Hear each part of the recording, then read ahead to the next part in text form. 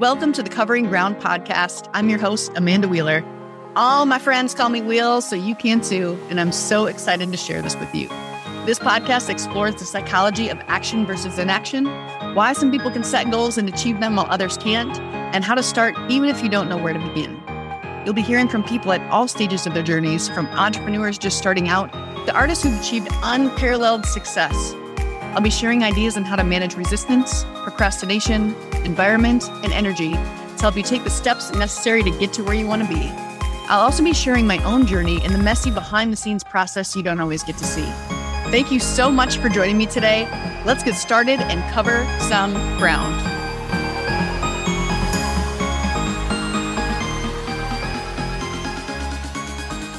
Welcome to the Aftercast, the show after the podcast where I share what was awesome, what was not awesome at all, how I felt about it, what I learned, and all that good stuff. And today I am talking about my interview with Douglas Carter Beane. And I will just say I'm glad I waited a full day after I edited the podcast to do this, because in the moment I was feeling terrible. I was feeling so bad. And one of the big reasons was because Doug was the second interview that I did, and I didn't put it out until now. Shoshana Beane was the first one on the first day, and Doug was 2 hours after her on the first day.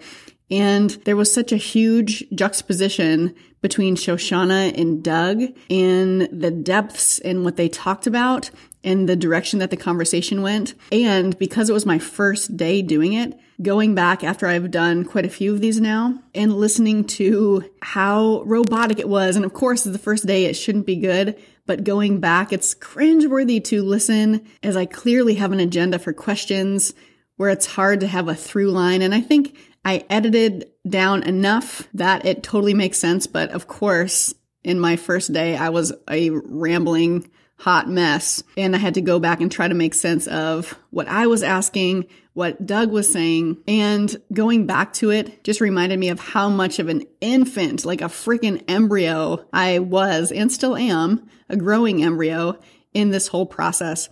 And I haven't shared some of the first ones that I've done. It's like each time I'm mustering up the courage to go back and listen and edit. So some of my first people, you're like, why haven't I been on yet? It's not you. It's me. It's mustering up the courage to go back and edit and face myself in my beginning stages, because it's brutal to go back. And it's so important to go back and look at how far you've come. And it's been, it'll be 2 months tomorrow since I started this, since I put these out. So I've done a bunch in 2 months. I feel like I've been sprinting kind of full speed ahead, trying to mess up and learn as much as I can. And I think I have messed up and learned a ton. The quality is getting better overall, the sound quality, the ease of which I'm interviewing and having conversations feels so much better. I feel like I'm gaining confidence in that. And I think there's something that is super important about having work that you look back on and you're like, oh my gosh, I'm embarrassed about that. And I'm glad 2 months in, I can look back and be like, oh my gosh, I'm embarrassed about that. I think it keeps you grounded. It keeps you humble in the process. But I will say, man, it's nice to notice progress. And hopefully as more of these interviews come out, the sound quality will be better. You'll be like, oh, these conversations are more interesting to listen to because I'm learning and hopefully getting better. But when I listened to it yesterday, I was, oh my gosh, my heart sank. I felt so stupid. I felt like almost like a little kid when I listened to the interview back. You know, when a 5-year-old asks you a bunch of questions like, what about this? And why this? And why are you doing that? That's what I felt like when I listened to this interview with Doug, because I don't know a ton about theater. And you might be like, well, why the heck are you interviewing theater people? It's literally because that's who I know. Through proximity, through the gym, I've trained a lot of these people for almost a decade. And so I know them through fitness.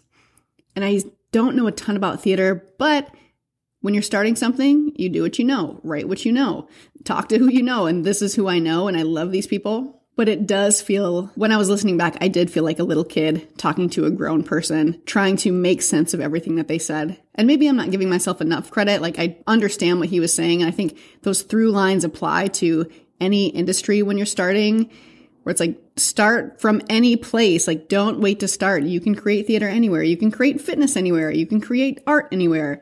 There's a lot of through lines that apply. So I do understand that. But it was brutal going back. And I'm glad I waited a day, because if I would have recorded this yesterday, I think I would have felt a lot differently because I was in a very different emotional place yesterday.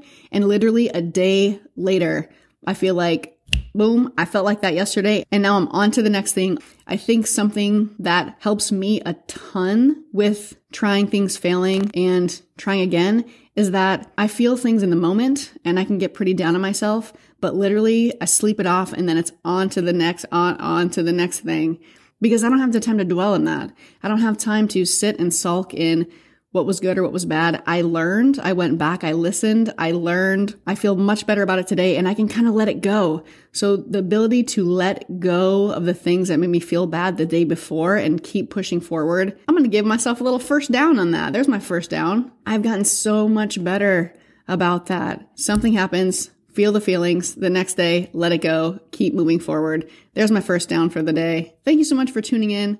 Thank you for your feedback and for your messages on the show. If there's an episode you like and you think a friend would get something out of it, please share it with your friends. If you want to go to iTunes and give it a 5-star rating or leave a review, that would be so meaningful to me. I have lots of interviews coming out and you're going to hear some from my very first days because I have courage to go back and edit and listen to them. As cringeworthy, as embarrassing as I feel like I was, people have some really incredible stories that I'm so excited to share. So your takeaway: have cringeworthy moments, feel your feelings, sleep it off, and the next day you're on to the next thing. Keep going, my friends, and cover some ground.